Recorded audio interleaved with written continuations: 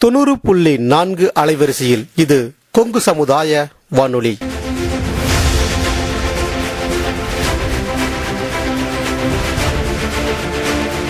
கொங்கு பொறியியல் கல்லூரி வளாகத்திலிருந்து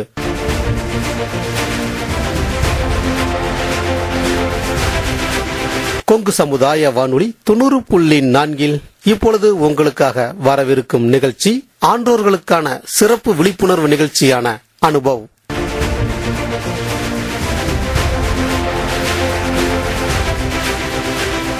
அதாவது இந்திய அரசாங்கத்தின் அறிவியல் மற்றும் தொழில்நுட்பத்துறை என்னும் டிபார்ட்மெண்ட் ஆஃப் சயின்ஸ் அண்ட் டெக்னாலஜியால் நிறுவப்பட்ட விஞ்ஞான் பிரசார் என்னும் துறை மற்றும் அழகப்பா பல்கலைக்கழகம் இணைந்து வழங்கும் 60 வயதுக்கும் மேற்பட்ட ஆன்றோர்களை உள் இணைக்கும் புதுமையான சமுதாய வானொலி நிகழ்ச்சி அனுபவ்.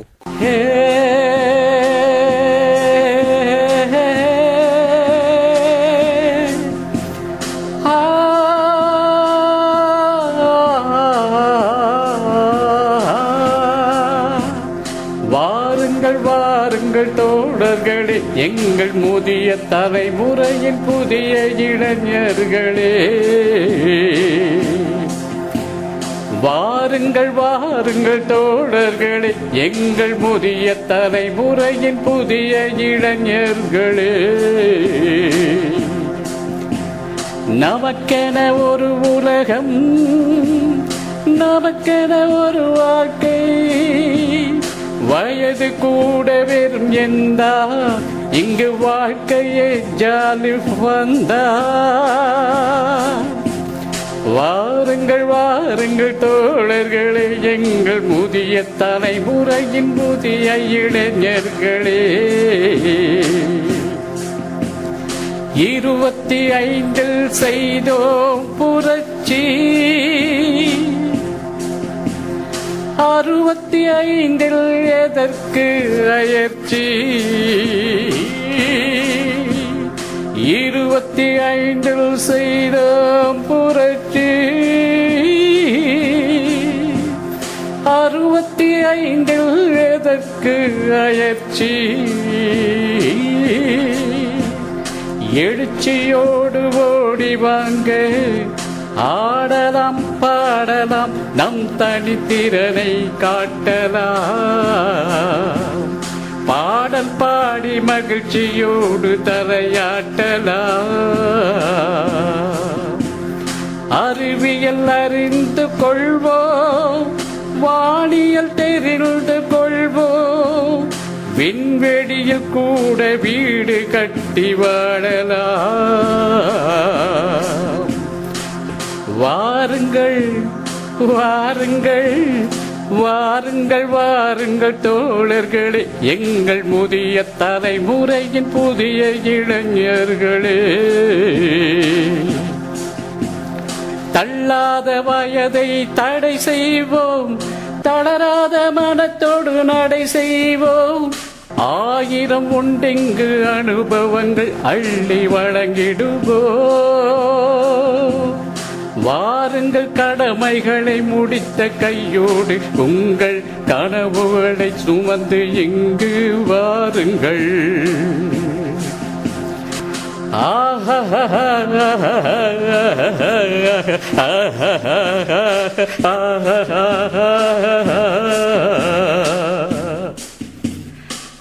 லா லா லா லா லா லா லா லா லா. இந்நிகழ்ச்சியின் மூலம் அறிவியல் துறையில் சாதனை படைத்த ஆன்றோர்களின் அனுபவங்கள் மற்றும் அறிவியல் துறையில் கைதேர்ந்த வல்லுநர்களின் புது அறிவு மற்றும் பொது அறிவுகளை மூத்த குடிமக்களுடன் பகிர்ந்து கொள்ளும் முயற்சியே இந்த நிகழ்ச்சி. நிகழ்ச்சி ஆக்கம், ஊக்கம் மற்றும் வழிகாட்டல் டாக்டர் ஆர் ஸ்ரீதர். வடிவமைப்பு செயலாக்கம் அழகப்பா பல்கலைக்கழகத்தின் டீன் டாக்டர் ஆர் முருகன். நிகழ்ச்சி ஒருங்கிணைப்பு கொங்கு சமுதாய வானொலி நிலைய இயக்குனர் முனைவர் எஸ் மகேஸ்வரன். இன்றைய நிகழ்ச்சியில் அனுபவ் நிகழ்ச்சியினுடைய கருத்துக்களை நம்மோடு நேயர்கள் பகிர்ந்து கொள்கிறார்கள். நிகழ்ச்சி தயாரிப்பு தங்கவேல்.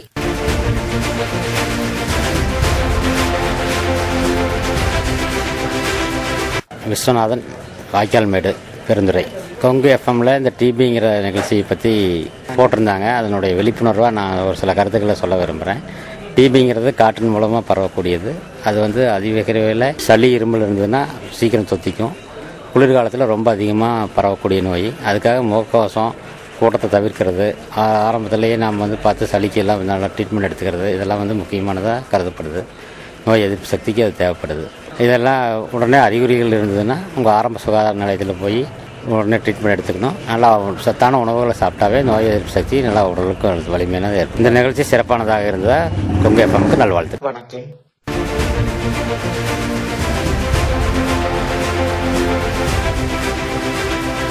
கொங்கு எஃப்எம்மில் ஒளிபரப்பாகிக் கொண்டிருக்கும் காசநோய் பற்றிய விழிப்புணர்வு மிகவும் பயனுள்ளதாக இருந்தது.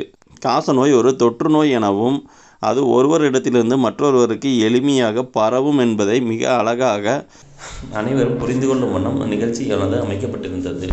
இந்த நிகழ்ச்சியின் வாயிலாக இந்த காசநோயானது ஒருவருக்கு 2 வாரங்களுக்கு மேல் சளியுடன் கூடிய இருமல், மாலை நேர காய்ச்சல், பசியின்மை, உடல் எடை குறைதல், இரத்தம் கலந்த சளி, மார்பு வலி போன்று இருந்தால் அவை காசநோய்களான போன்ற அறிகுறிகள் இருந்தால் அவை காசநோய்களுக்கான அறிகுறிகளாக இருக்கலாம்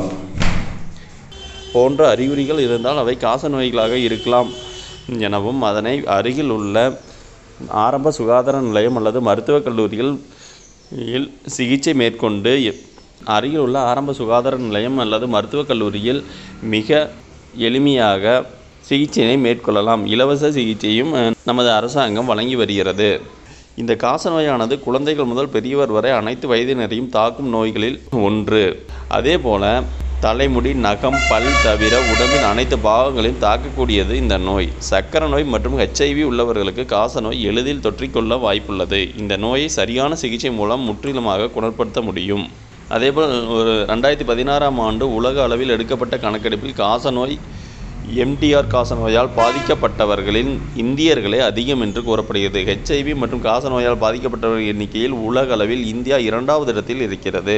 இந்த காசநோயின் அறிகுறிகள் ஒருவருக்கு 2 வாரங்களுக்கு மேல் சளியுடன் கூடிய இருமல், மாலை நேரங்களில் காய்ச்சல், பசியின்மை, உடல் எடை குறைந்து கொண்டு வருதல், இரத்தம் கலந்த சளியாக வருவது, மார்பு வலி இருப்பது காசநோய்க்கான அறிகுறிகள் ஆகும். இதுபோன்ற அறிகுறிகள் உள்ளவர்கள் மருத்துவமனைக்கு சென்றால் முதல் கட்டமாக சளியை பரிசோதனை செய்வார்கள். அவர் ஏற்கனவே காசநோய்க்காக சிகிச்சை எடுத்திருந்தால் எத்தனை நாட்கள் எப்படிப்பட்ட சிகிச்சை அளிக்கப்பட்டது என்பதை பொறுத்து சிகிச்சை அளிக்கப்படும். இதில் 2 வகையான மருத்துவ முறைகள் இருக்கின்றன. புதிதாக காசநோய் வந்தால் அவர்களுக்கு 2 முதல் 3 மாதங்களுக்கு தீவிர சிகிச்சையும் 4 மாதங்கள் தொடர் சிகிச்சையும் வழங்கப்படும். மொத்தமாக 6 முதல் 7 மாதங்கள் சிகிச்சை அளிக்கப்படுவதன் மூலமாக காசநோயை நாம் முற்றிலுமாக ஒழிக்கலாம். ஏற்கனவே காசநோய் சிகிச்சை பெற்று 1 மாதத்துக்கு மேலாக மாத்திரை சாப்பிட்டு முழுமையாக மாத்திரைகள் உட்கொள்ளாமல் பாதியில் நிறுத்தியவர்களுக்கு அரசு மருத்துவமனையில் முழுமையான சிகிச்சை அளிக்கப்படும். அவர்களுக்கு மீண்டும் சளியில் காசநோய் கிருமி இருப்பது உறுதி செய்யப்பட்டால் 8 முதல் 9 மாதங்கள் சிகிச்சை வழங்கப்படும். இவர்கள் 3 முதல் 4 மாதங்கள் தீவிர சிகிச்சையும் 5 மாதங்கள் தொடர் சிகிச்சையும் எடுத்துக்கொள்ள வேண்டியது அவசியம். இந்த காசநோய்க்கான சிகிச்சையை முழுமையாக தொடர்ச்சியாக நாம் எடுத்துக்கொள்ளாமல் இடையில் விட்டு எடுத்துக்கொள்ளப்படும் போது இந்த நோய் MDR காசநோய் ஆக மாறும் என்று கூறுகிறார்கள். அதேபோல் மற்ற காசநோய் சிகிச்சைக்கான மருந்துகள் இதனை கட்டுப்படுத்த முடியாது என்று சொல்கிறார்கள். நீங்கள் அதேபோல் காசநோய்க்காக தனியார் மருத்துவமனையில் சிகிச்சை பெற்று வந்தாலும் அந்த சிகிச்சையை அரசாங்கத்துக்கு தெரியப்படுத்த வேண்டியது முக்கிய கடமையாகும். அதேபோல் காசநோய்க்கு நாம் எடுத்துக்கொள்ளும் மருந்துகள் அனைத்தும் பக்க விளைவுகளை ஏற்படுத்தக்கூடும். குறிப்பாக ஈரல் பாதிப்பை ஏற்படுத்தும். அதிலும் 2ஆம் கட்ட மருந்துகள் அதிகபட்சமான பக்க விளைவுகளை ஏற்படுத்தக்கூடியவை. எனவே இந்த நோய் வந்தால் முழுமையாக சிகிச்சை பெற வேண்டியது அவசியம். மது ஈரலை பாதிக்கக்கூடியது என்பதால் டிபி நோய் பாதித்தவர்கள் உடனடியாக மது அருந்துவதை நிறுத்த வேண்டும். சர்க்கரை நோயாளிகளுக்கு டிபி வந்தால் மருத்துவரின் ஆலோசனைப்படி இன்சுலின் ஊசியை பயன்படுத்த வேண்டும். இந்த காசநோய் பரவாமல் தடுக்க நாம் என்ன பண்ணணும்னு பார்த்தீங்கன்னா, இருமல் தும்மல் வரும்போது வாயை துணியால் மூடணும். காசநோய் அறிகுறிகள் உள்ளவர்கள் பரிசோதனை செய்து அவர்களுக்கு காசநோய் இருந்தால் முழுமையாக சிகிச்சை பெற வேண்டும். கண்ட இடங்களில் எச்சில் துப்புவதை கூடாது. குழந்தைகளுக்கு BCG தடுப்பூசி போட வேண்டும். இந்த நடைமுறைகளெல்லாம் நாம் முறையாக செய்து வந்தோம் என்றால் காசநோய் பரவலை நாம் முற்றிலும் தடுக்க முடியும். மற்றவர்கள் பரவாமலும் நம்மை சுற்றி உள்ள அனைவரையும் பாதுகாக்கவும் முடியும். முறையாக மருத்துவ பரிசோதனைகள் செய்யப்படும் பொழுது இந்த காசநோயை முற்றிலும் ஒழிப்பதன் மட்டும் இல்லாமல் நம் குடும்ப உறுப்பினர்களின் நலன்களையும் நாம் பாதுகாக்க முடியும்.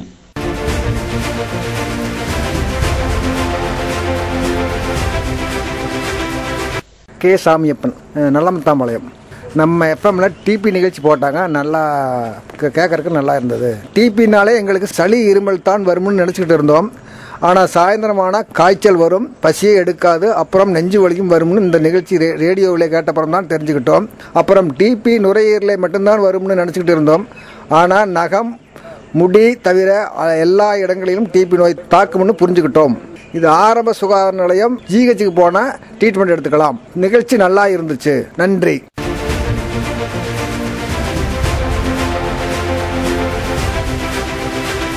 நான் தொழுநோய் பற்றி கொங்கு எஃப்எம்ல போட்டாங்க, அதை நான் கேட்டேன். அதில் அம்மா நிறைய சொன்னாங்க, தெளிவாகவும் சொன்னாங்க. எங்களுக்கு ஆச்சரியமாக இருந்துச்சு. அரசாங்கம் எத்தனையோ நல்ல திட்டங்களை மக்களுக்கு தராங்க, ஆனால் எல்லாமே மக்களுக்கு தெரியறதில்ல. தொழுநோயால் பாதிக்கப்பட்டவங்களுக்கு ஆரம்ப நிலையில இருந்து அவங்களோட முழு சிகிச்சையும் இலவசமா அரசு செய்யறாங்க.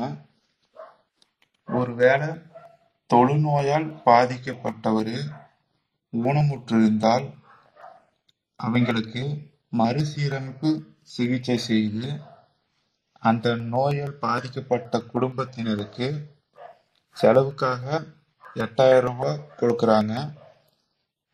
அதுக்கப்புறம் சிகிச்சைக்கு அப்புறம் ஊன பராமரிப்பு செலவுன்னு சொல்லிட்டு மாசம் 1500 ரூபாய் கொடுக்குறாங்களாமா. பல தொண்டு நிறுவனங்களுமே உதவி பண்றான்னு சொன்னாங்க. அது ரொம்ப ஆச்சரியமா இருந்துச்சு. இதை பத்தி, தொழுநோயை பத்தி விரிவா கொங்கு எஃப்எம்ல டாக்டர் அம்மா சொன்னது எங்களுக்கு மிகவும் பயனுள்ளதா இருந்துச்சு. நன்றிங்க சார்.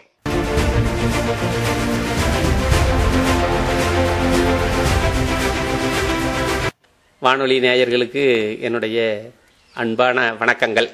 பொருளாதார முறைப்படி பார்த்ததுன்னா விவசாயம்ங்கிறது தர்மகிருத உத்தியோகம் பார்த்துக்கிட்டு இருந்த காலமெல்லாம் முடிஞ்சிருச்சு. இனிமேல் அவனும் பிழைக்கணும், அவன் புள்ள குட்டிகளையும் காப்பாற்றணுங்கிற கல்வி தேவை, மருத்துவ செலவு, அவனுடைய கொஞ்சம் வீடுகள்லாம் ஒரு வலுவாக கட்டணும், பாதுகாப்புக்காகங்கிறது எல்லாம் செய்யும்போது கமர்ஷியலாக தான் ஒரு விவசாயத்தை நடத்த முடியும்.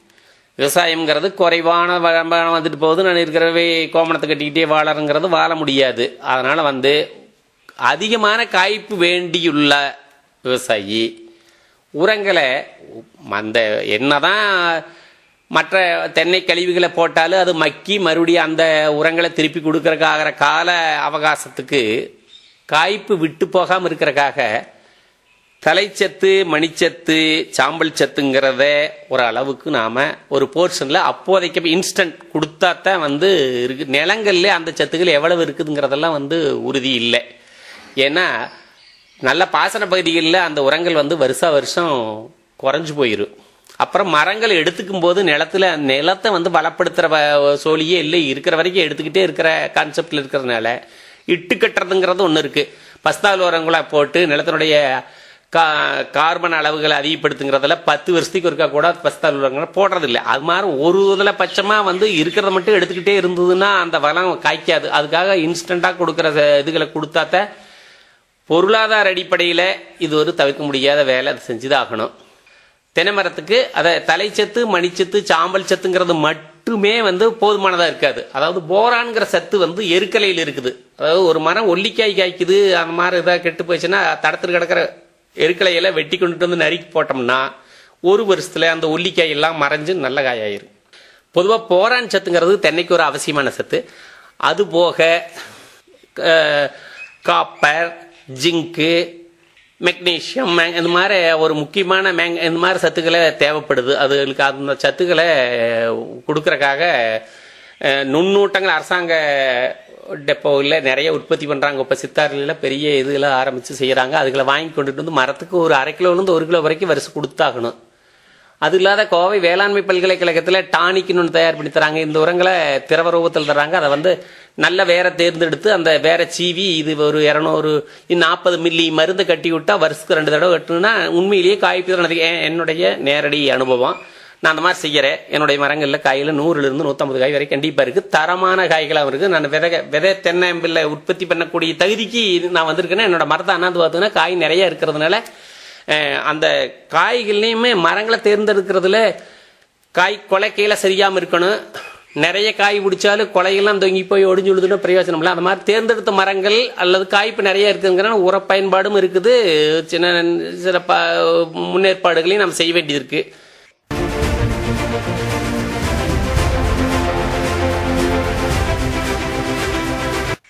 அனைவருக்கும் வணக்கம். நான் ஈரோடு மாவட்டம் மலைப்பாளையம் சோமசுந்தரம் பேசுகிறேன். அறிவியல் கண்டுபிடிப்புகள் மக்களுக்கு நன்மையை ஏற்படுத்துகிறது என்பது குற்றம் என்ற தலைப்பிலே ஒரு அருமையான வழக்காடு மன்றம் கொங்கு சமுதாய வானொலியில் நடைபெற்றது. மின்னணு மற்றும் தகவல்கள் மிகவும் தீமையை தருகிறது என்றும் மருத்துவத்துறை ஏழைகளுக்கு எட்டாக்கனி என்றும் திரைப்படங்களும் தொலைக்காட்சிகளும் நஞ்சை விளைவிக்கின்றன என்றும் பண்பாட்டை சீரழிக்கிறது என்றும் போராயுதங்கள் மக்கள் வாழ்க்கையை சீரழிக்கிறது என அழகாக 5 குற்றச்சாட்டுக்களை சந்திரசேகர் அவர்கள் பதிவு செய்தார். அதனையே மருத்துவத்துறை ஏழைகளுக்கு எட்டாக்கனி என்ற குற்றச்சாட்டை நிலவேம்பு கசாயம்தான் மக்களை கொரோனாவிலிருந்து காப்பாற்றியது என அழகாக மறுத்துரைக்கிறார் தண்டபாணி அவர்கள். சுதந்திர போராட்டங்களில் நினைவுபடுத்தியது திரைப்படங்கள் தான் எனவும் அண்ணன் தங்கை உறவுகளை சித்தரிப்பதும் திரைப்படங்கள் தான் என வலிமையாக மறுத்திருக்கிறார். தவிர பண்பாடு சீரழிக்கிறது என்பதை மாணவர்களுக்கு ஒரு சீருடை, காவலர்களுக்கு ஒரு சீருடை, ஆசிரியர்களுக்கு ஒரு சீருடை, இதில் எங்கே பண்பாடு சீரழிக்கிறது என்பதை மிக தெளிவாக விளக்கியிருக்கிறார் தண்டபாணி அவர்கள். தவிர மக்களின் வாழ்க்கை சீரழிக்கிறது என்பதை ஜப்பான் நாடு போராயுதங்களால் தான் அழிந்தது என்பதை அதே அறிவியலால் தான் ஜப்பான் நாடு வளர்ந்தது என திருப்பி மறுத்திருப்பது மிகவும் அருமையாக இருந்தது. தவிர கண்டுபிடிப்புகள் அனைத்துமே அருமையான நோக்கம் என்பது கலாம் கண்ட கனவு போல இருபுறமும் கூர்மையான கத்தியை போன்றது. தீரும் நன்றும் பிறர் தர வாரா என திருவள்ளுவர் ஐயா அழகாக நிகழ்ச்சியை நிறைவுபடுத்தினார். வழங்கிய கொங்கு சமுதாய வானொலிக்கு நன்றிகளும் பாராட்டுகளும்.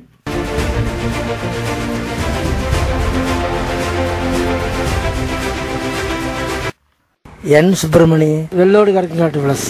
டிபிங்கிறது காற்றின் மூலம் பரவும் நோய். நாம எங்கிருந்தாலும் அந்த காத்து மூலம் பரவும்.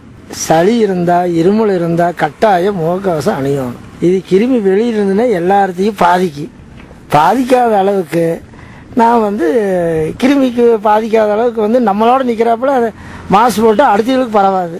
எந்த நோயை இருந்தாலும் பரவாயில்ல, அதுக்கு நம்ம கட்டாயமாக அது போட்டுக்கணும். நோய் தாக்குதல் இருந்தால் நாம தான் பாதுகாத்துக்கணும். அது எதாக இருந்தாலும் சின்ன சின்ன நோயாக இருந்தால் தங்கி நம்மளை தான் தக்காத்தி கொள்ள முடியாது, நாம தான் தக்காத்திக்கணும். அதுக்கு முகக்கவசம் போட்டுக்கணும். இதுக்கு நல்லது சின்ன சின்ன உடற்பயிற்சி செஞ்சாலும் நல்லதுன்னு சொன்னாங்க. முடிந்த அளவுக்கு செய்து கொண்டு வந்தால் நல்லது. ஆரம்ப சுகாதார நிலையத்தில் டிபி கொண்டு இருக்குது. நாம நேரம் கிடைச்ச போது நாம அந்த இடத்துக்கு போய் பார்த்துக்கலாம். நன்றி, வணக்கம்.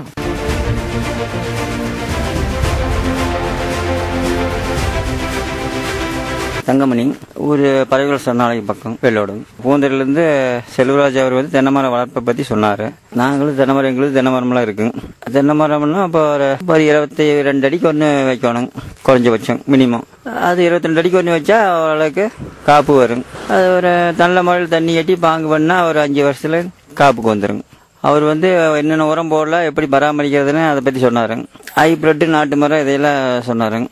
அது நாட்டு மரம் பெஸ்ட்டு. ஹைப்ரிட்டு கொஞ்சம் சிரமம். அது சீக்கிரம் ஒரு 25 வருஷத்துல காய்ப்பு நின்று போயிடும். இதுக்கெல்லாம் மாட்டு உரம் இயற்கையான முறையிலேயே உரம் போட்டால் ஓரளவுக்கு நல்லா இருக்குது. ஓரளவுக்கு அதுவும் காப்பும் ஓரளவுக்கு வருது, காய்ங்க நிறைய பிடிக்குதுங்க. ஊடு பயிராக பார்த்தா உங்களுக்கு இந்த கடலை போடலாம், மக்காச்சோளம், மஞ்சள், எள்ளு. நம்ம விருப்பப்பட்டது எது நம்மளுக்கு சாகுபடியாக நல்ல வளர்ப்பு இருக்குது, அதை பாடலாங்க. அதை தெளிவாக சொன்னாருங்க. தேங்காவது இப்போல்லாம் கொஞ்சம் விலை இறங்கி போச்சுங்க. ஓரளவுக்கு விலை இருந்ததுன்னா விவசாயிகளுக்கு நல்ல வருமானம் இருக்குங்க. இப்போ ரொம்ப விலை வீழ்ச்சியாக இருக்குதுங்க. இந்த கேரளாவை அடுத்தபடியாக பார்த்தா தமிழ்நாட்டில் அதிக விளைச்சல் இருக்குதுங்க. தேங்காய் உற்பத்தி ஓரளவுக்கு இருக்குது. அதாவது ஈரோடு மாவட்டத்தில் பார்த்தா தேங்காய் அதிகமான மகசூல் தருதுங்க. அதை நம்பி நிறைய விவசாயிகள் இருக்கிறாங்க. அதை சார்ந்து ஏகப்பட்ட தொழிலாளர்கள் இருக்கிறாங்க. தேங்காயினுடைய இதில் இருந்து பார்த்தா மறைமுகமாக வேலையில் இருக்கிற ஏகப்பட்ட பேர் வெளி மாவட்டத்திலேருந்து வந்து தங்கி இங்கே நிறையா பேர் அதை நம்பி வேலை செய்கிறாங்க. தென்னை மட்டையெல்லாம் நல்ல விலைக்கு போகுதுங்க. அதை பார்த்தா எல்லா தென்னை மரத்தில் எல்லா பொருளுமே விலையுள்ள பொருள் தாங்க. மட்டையாக தேங்காய் மட்டை நார் எல்லாமே விலையுள்ளது தான். எந்த பொருளுமே எல்லாம் விலையுள்ளது தான். அதை தெளிவாக சொன்னாருங்க. நன்றி, வணக்கம்.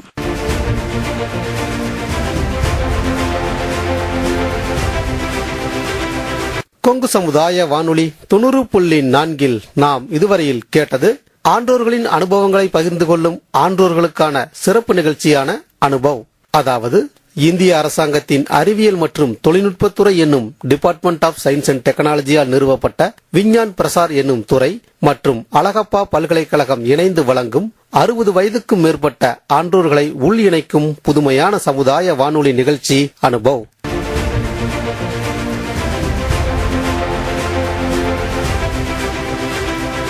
இந்நிகழ்ச்சியின் மூலம் அறிவியல் துறையில் சாதனை படைத்த ஆன்றோர்களின் அனுபவங்கள் மற்றும் அறிவியல் துறையில் கைதேர்ந்த வல்லுநர்களின் புது அறிவு மற்றும் பொது அறிவுகளை மூத்த குடிமக்களுடன் பகிர்ந்து கொள்ளும் முயற்சியே இந்த நிகழ்ச்சி.